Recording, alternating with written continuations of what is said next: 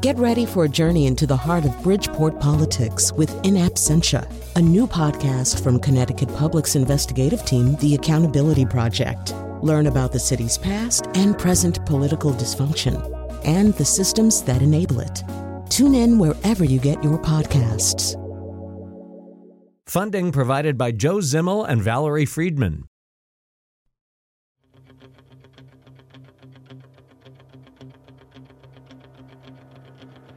This is Where We Live.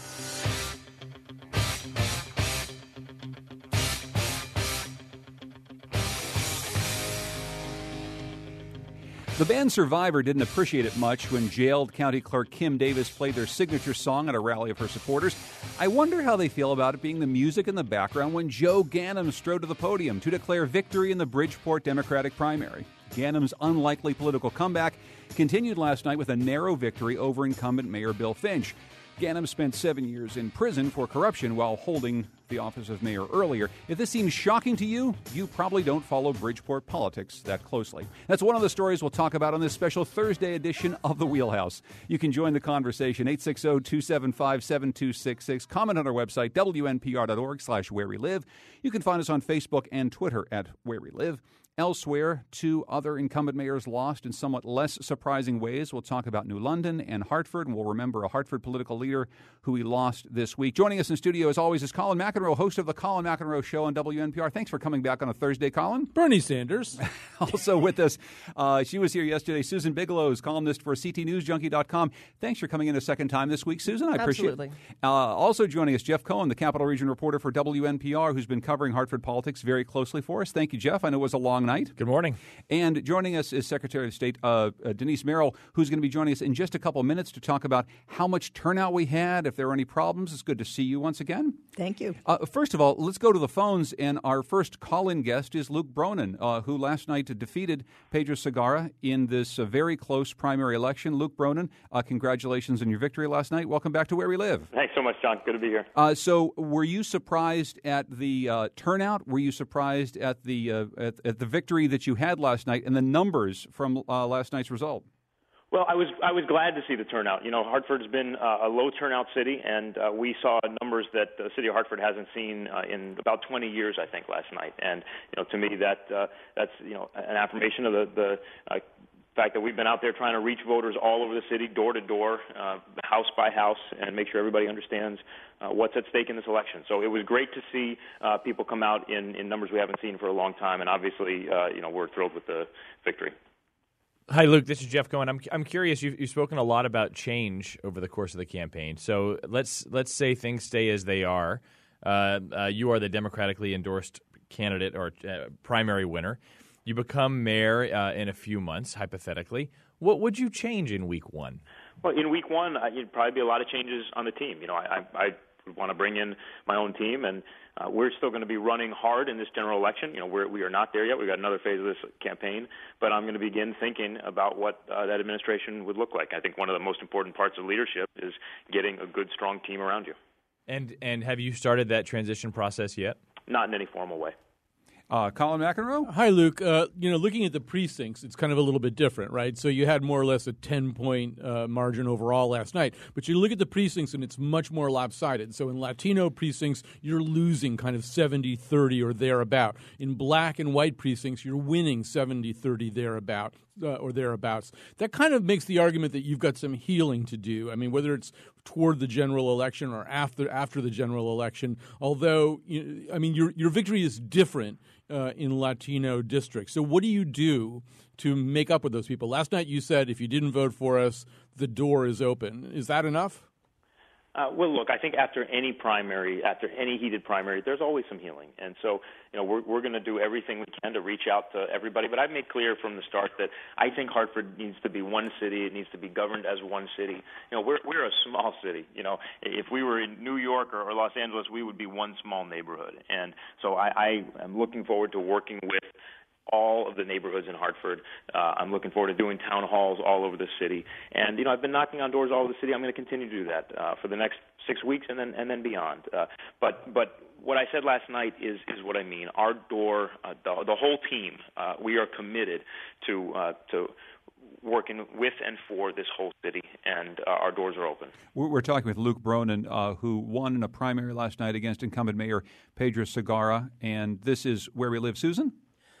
Good morning, Luke. This is Susan from CCNewsJunkie.com. I'm curious about the fact that you will be a white mayor if you do go on to win the general election, a white mayor of a city that is primarily non-white. How do you approach that?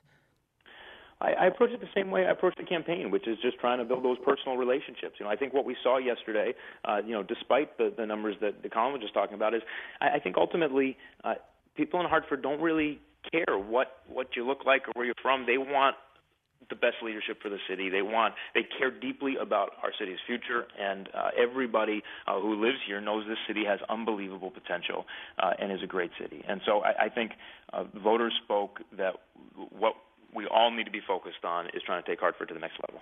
I want to listen to Pedro Segarra, the incumbent mayor, conceding last night to Luke Bronin. And I have called my opponent to concede his success tonight. But I want to tell you that in a very strong and special way, we too have succeeded. And that's Pedro Segarra speaking last night, as Jeff Cohen put in his story on WNPR.org, sort of talking loudly over the sound of the Republican presidential debate on the screen behind him, which was probably a bit unfortunate. What sort of a conversation did you have with the mayor last night, Luke, and what do you expect to happen heading into November? Because, to Colin's question, to the question that was just asked by Susan, if you have Pedro Segarra going into November running with you or against you in a general campaign, that is a very different thing than if Pedro Segarra says, you know what, I've lost. I want to work with the Democratic nominee to build a stronger Hartford. Those are two very different messages going into November, depending on what happens. Look, I think, first of all, in the conversation, it was a very cordial conversation. I think we both have a lot of respect for one another. I certainly have a lot of respect for Mayor Segarra's service. He loves this city. I think he played an important role in stabilizing the city at a difficult time. As I said last night, I never will and never have questioned his commitment to the city.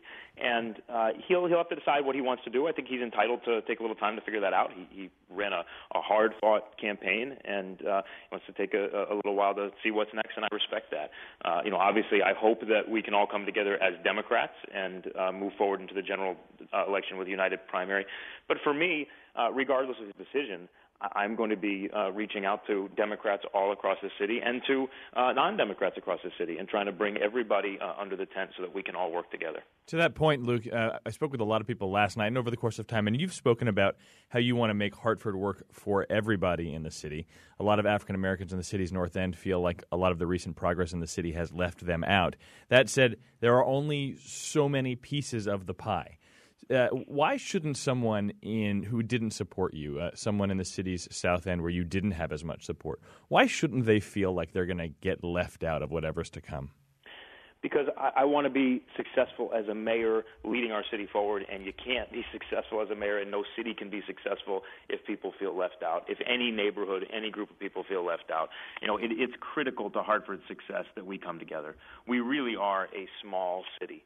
And, I'm going to be reaching out all over the city. But, I look forward to those conversations. One of the reasons I got into this race in the beginning, and one of the things I've heard as I've been knocking on doors all over the city, in every neighborhood, is a sense that City Hall can be doing more to focus back on neighborhoods. And that's not just in the North End. That's all over the city. Luke Bronin won the Democratic primary last night, 54% to 46% over incumbent Mayor Pedro Segarra. Thank you very much for calling in. Congratulations on your win last night, Luke. Thanks a lot, John. Appreciate it. This is a special Thursday edition of The Wheelhouse here on Where We Live as we take a look at primary results. Anything surprising to you, Colin, from this result in Hartford last night? No, I think it was largely an unsurprising result. I mean, this sort of 10-point margin seems, somewhere within the framework of what everybody was thinking about. Turnout was not particularly surprising, maybe a little softer than some people might have guessed. I think I guessed 11,000. I heard some other people guessing 11,000. It fell underneath that. Hartford people don't like to vote. They feel about voting pretty much the same way that Chris Christie feels about jogging. So, you're always better off going low. So, no, I mean, I wish I could say, here's the takeaway for me.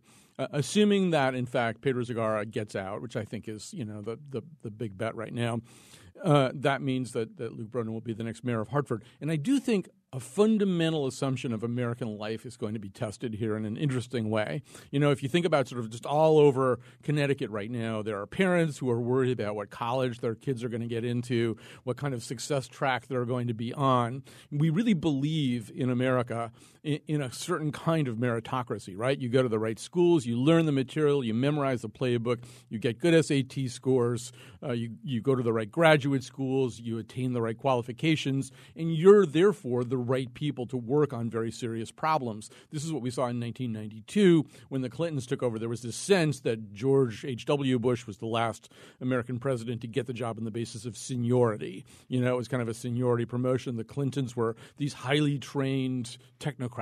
They were going to do things differently and bring a whole set of skills that we profoundly believe in America to bear on the problems of the country. And it's also kind of interesting that Luke and Sarah Bronin kind of present a little bit the same way as Bill and Hillary. They're kind of a team of these similarly educated, highly motivated people. Now, Hartford is a city with deeply ingrained problems.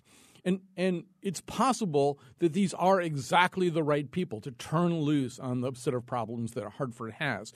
But it's also possible that they're not, that the problems of Hartford are not amenable to the skill set and the intelligence and the attainments that the Bronins have. And if that turns out to be the case, we're all going to have to question maybe a whole bunch of our assumptions, not just about Hartford, but about how life works, and we'll all have to become nihilists.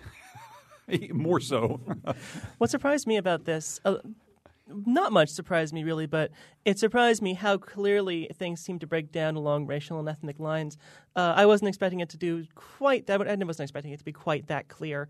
That Bronin drew most of his support from white and African American neighborhoods, and Zagara really did draw most of his support from the South End, and Parkville and places like that where Latinos mostly live. So that's pretty interesting.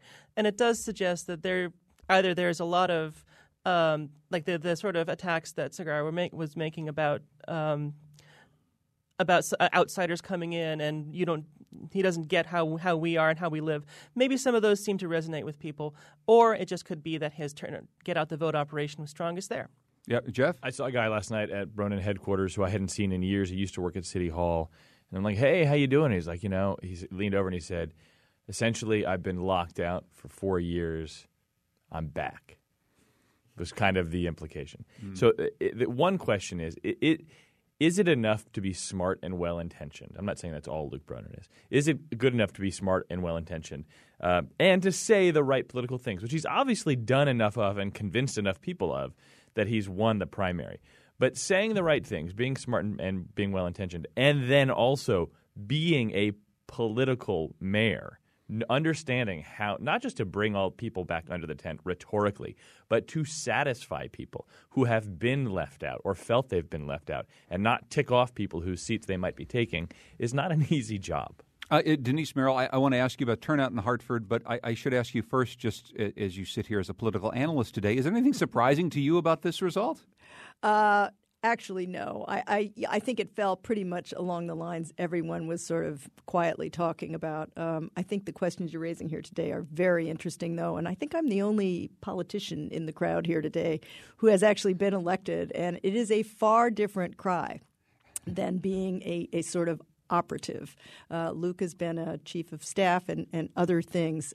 It'll be very interesting to watch because it's a very difficult thing to bring people together. Do we make that's interesting you say that because sometimes I feel like we make too much of that. Has he run anything? Has he actually been involved in the political process as a candidate and then as a leader? And you're saying, as someone who's done this for a long time, yeah, it's different. I think it is different, and I say that from the perspective also of having been majority leader in the House for a couple of years. Bringing people together of very different points of view is an extremely different job than just sort of trying to manage a state agency. I feel almost like I'm on the other side of that now, even though I'm elected, because I'm trying to run a state agency, and it's a different set of skills. And it's a delicate set of skills. We were there last night. I remember my arm starts cramping from holding my microphone. And he was like, how many people is this guy going to thank? And he was thanking – literally he was thanking – he was doing the right thing. He was thanking everybody. Then he goes away, And a few minutes later, once everyone starts getting sauced again at the bar, he comes back.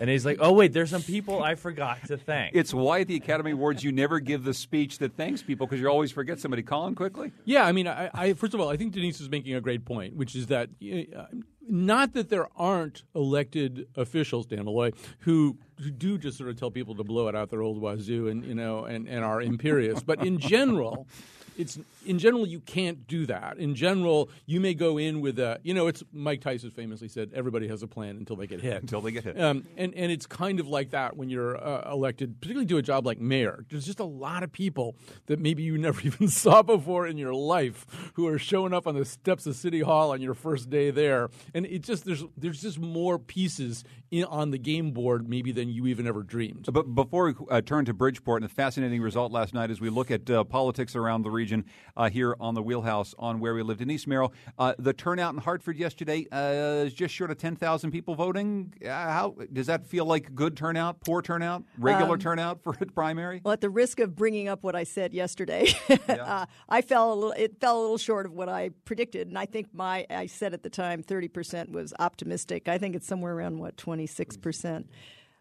It's a little bit high for a primary, honestly, and that's good. But with this was a very heated race, and ditto for Bridgeport. Bridgeport did a little better. I think they're up around 32%. Again, I predicted 30% down there, so somewhere in between, I guess. In our next segment, we'll talk a little bit more about what we saw at the polls, any problems that we had, even did we print enough ballots. But we want to come back to that after we talk about the only local race that's perhaps more captivating than Hartford's was the one happening in Bridgeport. Joe Ganim won his party's nomination, defeating incumbent Mayor Bill Finch and businesswoman Mary Jane Foster. Here he is speaking to WTNH last night.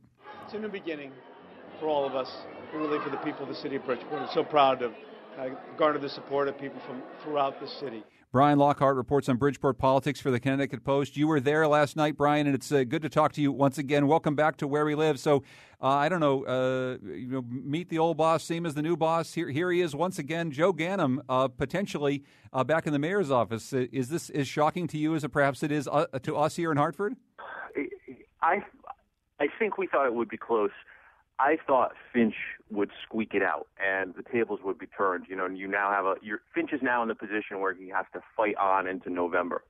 Ganim does have a bit of momentum, but this is an odd situation in a primary. You are not going to see a whole bunch of people who were behind Bill Finch suddenly flock into Joe Ganim in the name of party unity. This is still a very, very divided party, a very divided electorate, and it's going to stay that way into November. This is by no means over. Joe Ganim still has quite a lot of work, and Finch has some advantages. I mean, Ganim still has all the corruption baggage, the 7 years in prison. He has all of that baggage, and that's not going away because he won the primary last night. There's a lot of, there's some resentment in Hartford and there's some healing that has to be done, but you could even sort of hear it in Luke's voice, Luke Bronin's voice. I think Hartford is healable. The level of anger right now, the level of resentment in Bridgeport, the level of competitive fury in Bridgeport is very high. And Kion, I think we have a tape of Joe Ganim speaking to Bill Finch last night. This is Joe Ganim talking to Bill Finch after the votes are counted. I drink your milkshake. I drink it up. So you can see it's gotten kind of unpleasant. And so, Brian, I guess the first thing to say is that, let me make one more observation. I think it's now time to remember what it was like in 2003 when this trial was coming to an end. I looked up the New York Times coverage of it. Paul von Zielbauer wrote that experts say it will be impossible for Joe Ganim to come back to political life ever as a result, just because of the magnitude of these charges. And so, we talked about this yesterday, Brian, but do you think that Bridgeport voters have forgotten how widespread? This trial, it was like a QVC of graft that they did. They just kept rolling, cases of wine into the courtroom and showing bespoke Hong Kong tailored shirts. And it was really kind of an embarrassing trial. And is it too distant a memory? Is that the reason he's able to do this? I think that's part of it. And I do think that part of it is there are folks in Bridgeport who do not feel as if he did something personally to them. One of the mailers the Finch folks sent out, and something the mayor had started to say, is they had actually done a calculation and boiled down, how much per person in Bridgeport, for every man, woman, and child, how much Ganem's correction cost them. And it ended up being like $1,300, $1,500 a head. So they were trying to hammer this home. The sense you get is a lot of people felt he didn't do anything personally to them. Yes, he lined his own pockets. Yes, he steered contracts. Yes, he got fancy suits and wine and all sorts of stuff. But he didn't do anything to me. He kept my taxes down. He helped build. He helped bring the. He helped build Harvey Yard and bring the Bluefish to town. So I get that sense. And so these folks, and some of it is amnesia, some of it's nostalgia. But you also have to remember that 30% is good, as Denise pointed out, but it's still only 30% of 40,000 Democratic voters, and there's 15,000 unaffiliated folks in town. The Finch people are really hoping to make an appeal to the unaffiliated.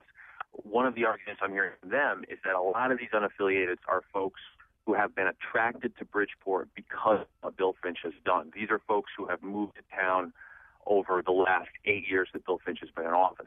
And these are folks who will, they believe, reject Joe Ganem at the polls in November. Hey, Brian. I'm kind of wondering if there's a hangover effect going on right now down in Bridgeport. Are Democrats and others in the city waking up, their heads throbbing, they roll over in bed and are like, oh my God, what did we just do? And maybe as they get the reaction from elsewhere in the state, I was hopping on Twitter last night looking at people's reactions. I was searching for Ganem's name, and there were just people who were like, I cannot believe that we did this. Yeah. Do you think that's happening? Another argument the Finch people are putting forward is they believe that there were a lot of folks who would have supported Bill Finch but stayed home because they couldn't fathom that Joe had a chance. Even though everyone was talking about how close the race was, they still think a lot of folks sat home.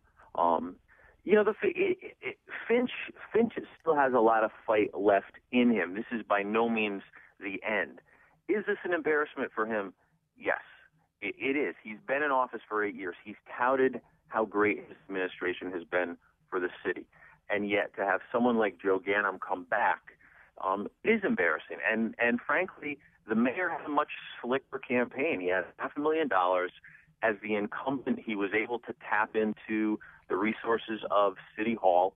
And Joe, we were saying last night that there were times where Joe Ganem's campaign, it seemed like it was run on a shoestring. He was his own communications team. The mayor has a very slick communications team, both in his campaign and out of City Hall.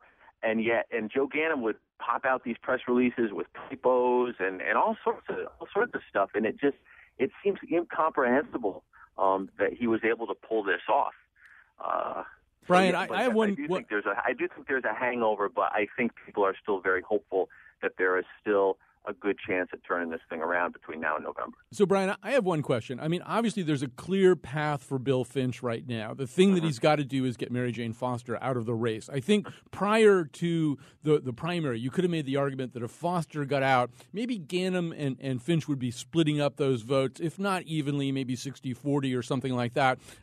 Some of those Foster people are Foster people because they don't like Finch, and one of those people is Foster. But now it does seem to me, sort of per what Susan just said, that if Bridgeport's having kind of this hangover, this walk of shame moment, one of the ways that they can right the ship a little bit and make sure that they don't have this bear that people are afraid to deal with is to get Mary Jane Foster out of the race and have her endorse Finch. Now, we know they don't like each other very much. But I can't imagine that Finch is thinking about anything else this morning. So how does he get Mary Jane Foster's votes? What's your take on this? Well, I did speak to her this morning because she made some comments, in the heat of last night, basically saying she will not be supporting Joe Ganem or Bill Finch. Got her early this morning. She reiterated that. She said she is not going away, but she will not be supporting Joe Ganem or Bill Finch. She's going to think on what her next move is. there will certainly be outreach. I think there will be a lot of put to bear on her. One of the things that will be interesting is the role Governor Malloy plays in all this, because he endorsed Bill Finch after Mayor Finch won the town committee convention. So it'll be interesting to see how Malloy plays this. But Malloy and Foster are friendly. She has worked for Malloy here, to get him reelected and to get him elected. So there's going to be a lot of pressure put on her. But she was adamant that she will not be backing Ganim. She will not be backing Finch. For her, there's not much of a difference between these two guys. The Finch folks will say he is honest, he is ethical, he is transparent, but she just does not see him that way. She obviously doesn't accuse him of the same crimes that Gannon was convicted of. But Foster is adamant that they are not that different. They're two career politicians. I think now I have heard some of the Finch people say, listen, we don't necessarily need her. We think what's going to happen is a lot of her supporters will see the writing on the wall, and they are going to come over to Bill Finch. They're not going to vote for Joe Ganim. So do we really need Mary Jane? But I have spoken to people who say, yeah, it would be great if she came forward. It would be great if she stepped forward. But I honestly don't know what it's going to take to do that. And she has drawn such deep lines in the sand on this that for her to turn around and publicly back Finch, it's going to take a lot. It's really going to take a lot. We started our segment with Eye of the Tiger. Maybe we can go out with Mary Jane's Last Dance. No, we should go out with Bad Blood. 'Cause now we got Bad Blood. Brian Lockhart reports on Bridgeport politics for the Connecticut Post. Thanks so much, Brian. Have a lot of fun today. Thank you, folks. When we come back, we're going to talk a little bit more with Denise Merrill, the Secretary of the State, about how it went yesterday in polling places across the state as we wrap up primary results on a special Thursday edition of The Wheelhouse here on Where We Live.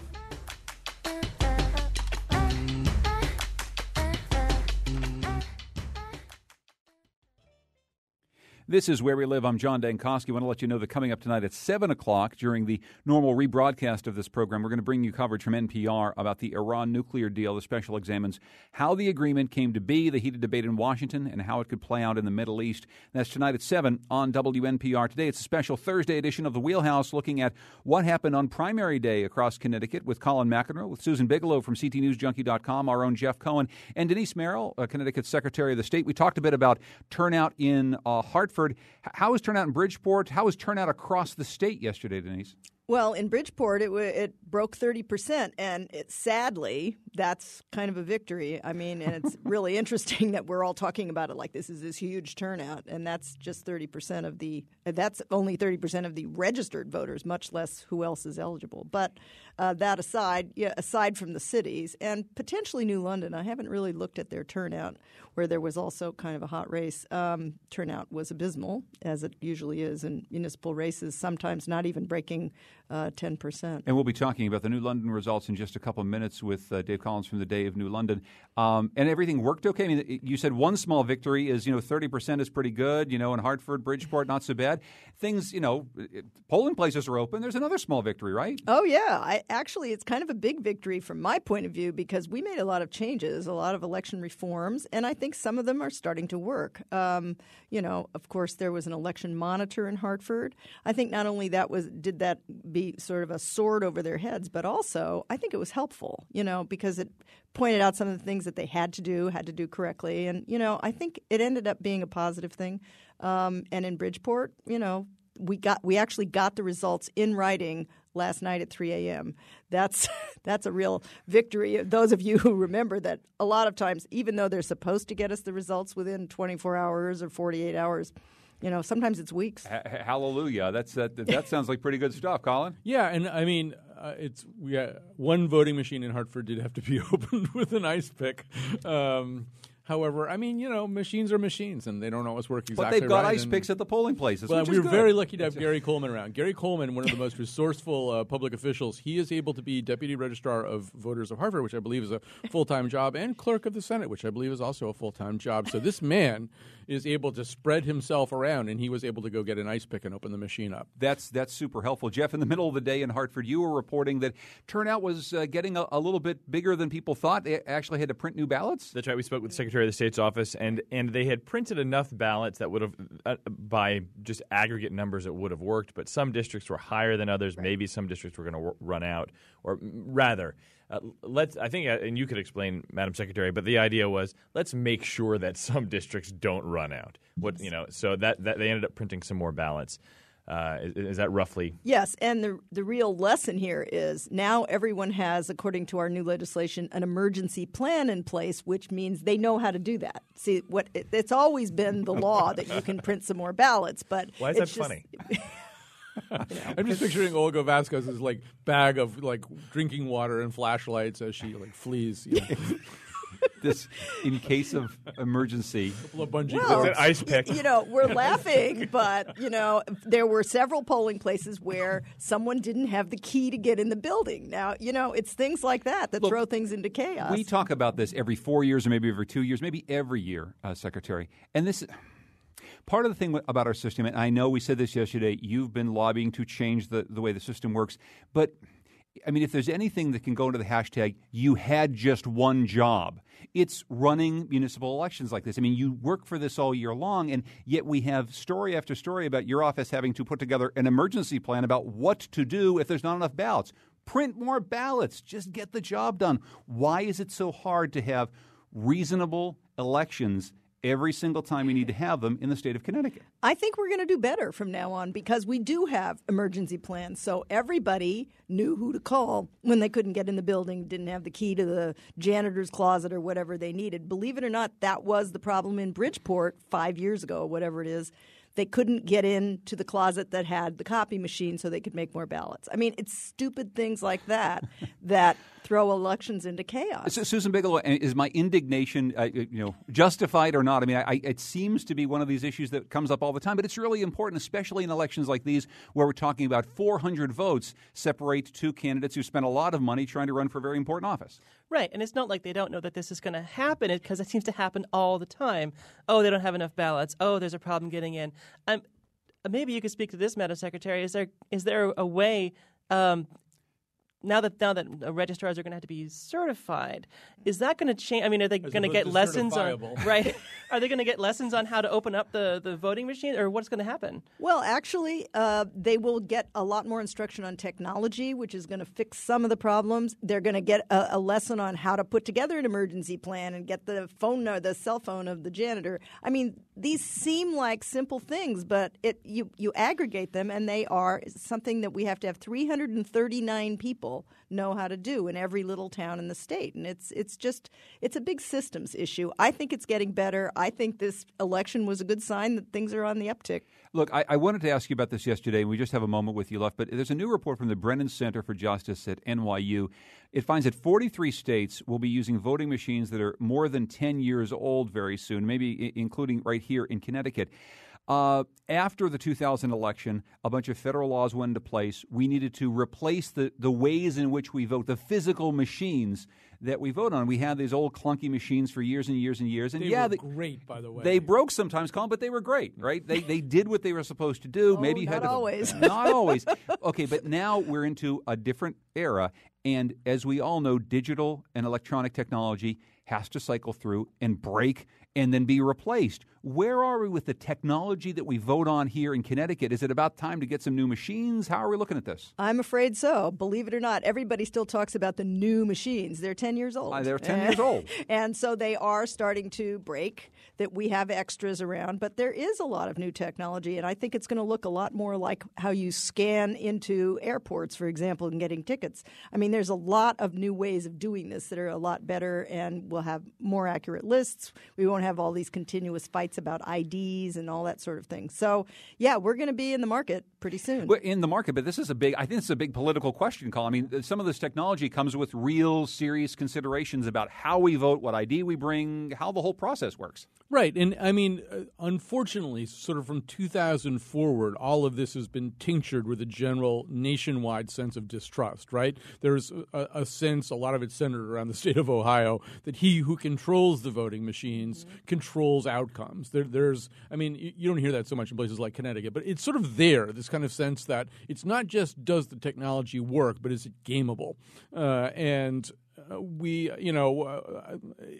That's always anyway part of the conversation, and it's unfortunate. I mean, it's a part of America that I think is relatively new to in the 21st century that.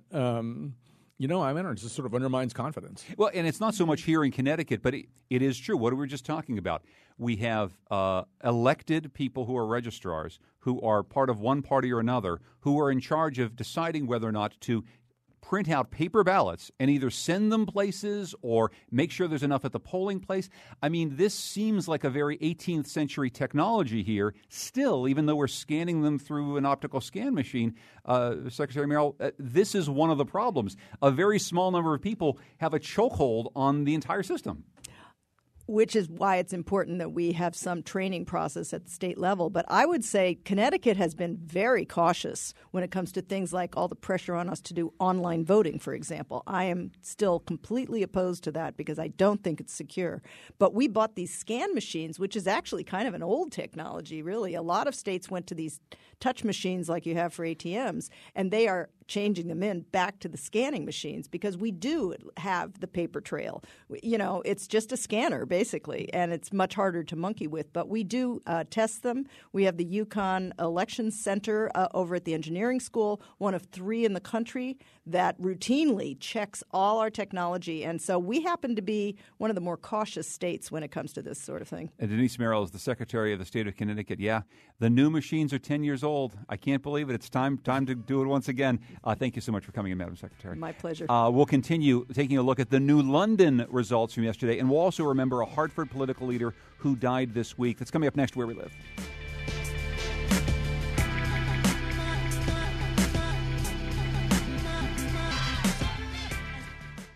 This is Where We Live. I'm John Dankosky. Coming up tomorrow, some fascinating history, including the history of law in the New Haven colony in the 1600s. A new book takes a look at important questions like who was the piglet's father and who's responsible for the faulty shoes?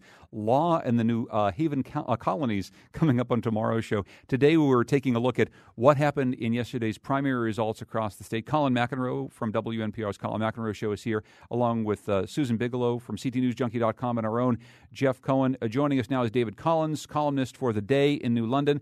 And David, welcome back to the show. Thanks so much for joining us. Good morning, John. How are you this morning? I'm doing quite well. So the theme of today's program has been incumbents losing, and you had another incumbent lose in New London. What happened in New London yesterday, David? Yeah, he lost pretty big. I think it was part of the trend. Certainly running Connecticut City these days is not easy. New London is particularly difficult. It's a small city, doesn't have a big tax base. So I think all the incumbents fell a little into over that cliff, but this one he had some other problems too. It was his first term. He was new to the city and to city government, and didn't make a lot of good alliances. Made a lot of people angry over a couple of years, and didn't do very well yesterday. And this is Mayor Darrell Justin Finizio. So who is Michael Passero? Who beat him yesterday? Michael Passero is someone that Mayor Finizio has called a labeled part of the old guard. Although he hasn't been in politics a long time, he's a city firefighter. He's also a lawyer. He practices on the side, labor law, a member of the city firefighting union. The firefighters were out in force for him yesterday. He was previously the council president. He's now on the city council and ran a good campaign. He really brought in a broad coalition of city residents. The mayor calls them old guard, but downtown businesses, people who were not happy with the mayor and were happy to coalesce around an opposition candidate. And he ran a good campaign. Susan Bigelow, are you surprised in this result at all? It seems that it has some of the same flavor as the other results we're talking about. People unhappy with high taxes, people unhappy with the way the city's being run. Susan, in New London, sounds like the voters are saying the same thing. Yeah, possibly. I mean, of course, every race is going to be different, especially when we're talking about municipal city elections. Everything turns on different things. But my question is, he talked about being a part of the new guard versus the old guard. Was he the only part of the new guard? Was he sort of a new guard of one? He seemed like he had a lot of problem making friends. Yes, he did, and and that's the interesting thing about all the incumbents losing yesterday. When you've got the levers in your hands for 3 or 4 years, you usually make friends. And in this case, he made a lot of enemies, and partly it was taxes and the downtown business. Even he said that in the end, the downtown business owners came to despise him. He was kind of, and he went in as a moderate Democrat. He got more progressive, I think, as the term went on. One of his first things to do was to announce that he was going to have the police no longer make marijuana arrests. And the prosecutors said, you can't do that. And he just became more and more progressive. He endorsed Bernie Sanders. I think maybe a little too progressive for the city. And he forged really strong alliances with unions, not the city, the municipal unions, the firefighters and the police both endorsed Castro, but he supported the nurses during the kind of bitter strike at Bellingham Hospital. And so the AFT union was very, very much in his corner. They were very much out on the streets yesterday and through the campaign. And so it was kind of a big loss for them. The other person who lost yesterday was the petitioning candidate for the Democratic ballot for city council, who is also the lobbyist for AFT. He lost he was the only one who didn't make it onto the Democratic ballot for the city council. So it was kind of not a good day for the AFT in New London either. Dave Collins is columnist for The Day in New London. We'll be checking back in with you, David, of course, as we head toward the general election there in New London. But thanks so much for updating us today. I appreciate it. Thank you. Have a good day. You too, and Susan Bigelow, I know we were talking yesterday about some other races around the state. The one that you wanted to bring up, the little town of Ellington, and here's another case of the same thing happening, right? That's right. The first selectman, Republican Maurice Blanchette, he lost his party's endorsement in the convention, and of course he ran a primary. And he lost the primary yesterday. He lost to Lori Spielman, I believe her name is. And I don't know. I mean, again, this is another one of these cases where things are happening because of what's going on the ground in the town.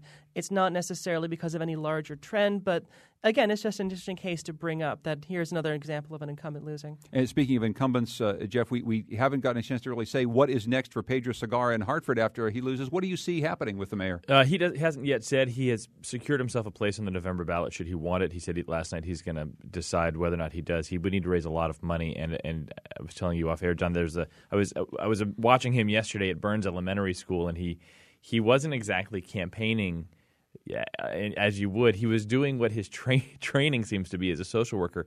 He was helping a lady find a ride home, like very actively working the phones to get this lady a ride back to Dutch Point. And he was mediating a dispute. One of his poll standards had gotten into a screaming match over a parking spot with a security officer, and he was there mediating it. So one wonders whether, even though he said his gut is still in it, whether or not it really is. I want to turn, before we end our show today, to an obituary, Colin, and you wrote a very nice remembrance of Nick Carbone yesterday. Whenever we have a week in which we talk an awful lot about politics, as we have this week, it is unfortunate timing, I suppose, to have someone who's so prominent in our political world pass away at the same time. In just a moment, we're going to bring in our friend Bill Curry to talk about this. Could you remind people, for people who don't know who Nick Carbone was, who he was? Well, for 10 years, especially from 1971 to 79, those 8 years, he was indisputably the person running Hartford. He was never held the position of mayor. The position of mayor was not a terribly powerful position at that time. It was a different system. I think the only hire the mayor could make was his own secretary. So Nick Carbone, from a position on the council, sometimes known as deputy mayor, and also as the Democratic town chairman of Hartford, fused those two things and became an extraordinarily powerful person. It is interesting that he died within a few hours of a Hartford primary. Primaries were kind of fateful for Nick Carbone. In 1974, he engineered an impossible victory for El Grasso in Hartford over Bob Killian Sr. Bob Killian Sr. was a Hartford guy, so he wasn't supposed to lose a gubernatorial primary in his own city.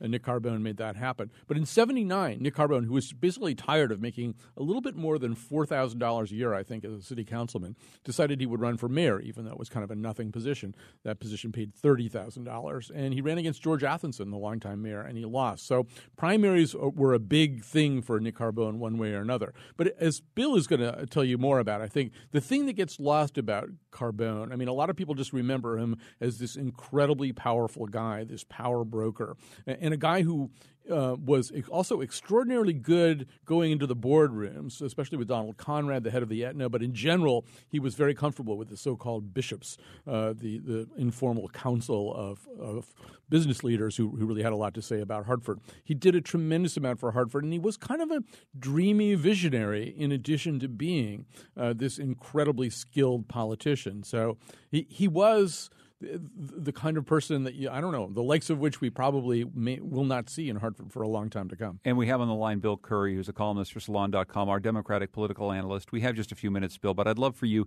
to tell our listeners why Nick Carbone was so important to you. Well, first of all, like hundreds of other people who knew him at close range, I loved Nick. And Nick was a deeply loving person. The number of people, when you get to know people through politics, there are friendships and there are political friendships, and the latter just aren't as close, and they tend to be transactional. I can tell you the number of political people who were moved and saddened by the news of Nick's death is a long one, and there was Colin used the word dreamy. There was this very soft, gentle side to a guy whom the Current in those days always referred to as Hartford political strongman. And I think that old Republican editorial board at that time and somewhat conventional would have had a hard time understanding what drove him. He was a guy who came up out of the streets who was never driven by patronage. There were never any of those kinds of scandals ever touched him in any way. It wasn't what he cared about. He had a great falling out with Ella Grasso after he engineered the primary victory that Colin cited, and they fell out over policy. I mean, Ella thought Nick was a little too meddling, and boy, Nick would press his case till you wanted to just scream. But he was disappointed in her lack of appreciation for the issues that drove him or at his heart. And for a guy in that position to put issues first, as he always did. He was the most issue-driven politician I think that I've ever met. And so that was extraordinary. And yet also that he had, when you think about the things you don't usually get together, in one guy, that sense of an overarching vision that comes first, at the same time, a complete mastery of detail. He had an encyclopedic knowledge, not just of city government, but of the federal government. There wasn't a single program he didn't understand, right down to the last semicomma in colon, if it affected cities. He was able to move in the corporate community and in every community. He had deep friendships in the African American community. In cities, city politics, there's generally sort of, among mayors especially, there's generally sort of two types, the downtown development type and the neighborhood empowerment type. Nobody I've ever even heard of was as deeply committed to both. And you saw it in Hartford in his commitment to the neighborhoods and in the amazing job he did with the downtown. Everyone who was around then remembers it as a golden time in the history of the city, at a time of great hope. His dying, as this transition occurs, there's really actually a kind of timeliness to it. If somehow that kind of thing that can happen, the one thing I know that Luke Ronan can do is try to bring in some of the kinds of talent that Nick was a magnet for from all over the country that helped make a difference here. He was certainly the greatest political leader Hartford produced in the last 50 to 75 years, and possibly the greatest ever. Bill Curry is a columnist for Salon.com, our Democratic political analyst. Thank you so much, Bill, for joining us. I really appreciate it. Oh, my pleasure. Thanks, John. And if you want to read Colin McEnroe's lovely remembrance of Nick Carbone, you can go to WNPR.org. Thank you, Colin, very much. I appreciate it. Thank you, sir. Thanks also to Susan Bigelow from CTNewsJunkie.com. Thank you, Susan. Thank you. And thanks to our own Jeff Cohen. Thanks so much for all your coverage, Jeff. You're welcome. You can find out more about what happened yesterday in our primary results at WNPR.org. You can find out more about our show. Just go to /Where We Live. I'm John Dankosky. This is Where We Live.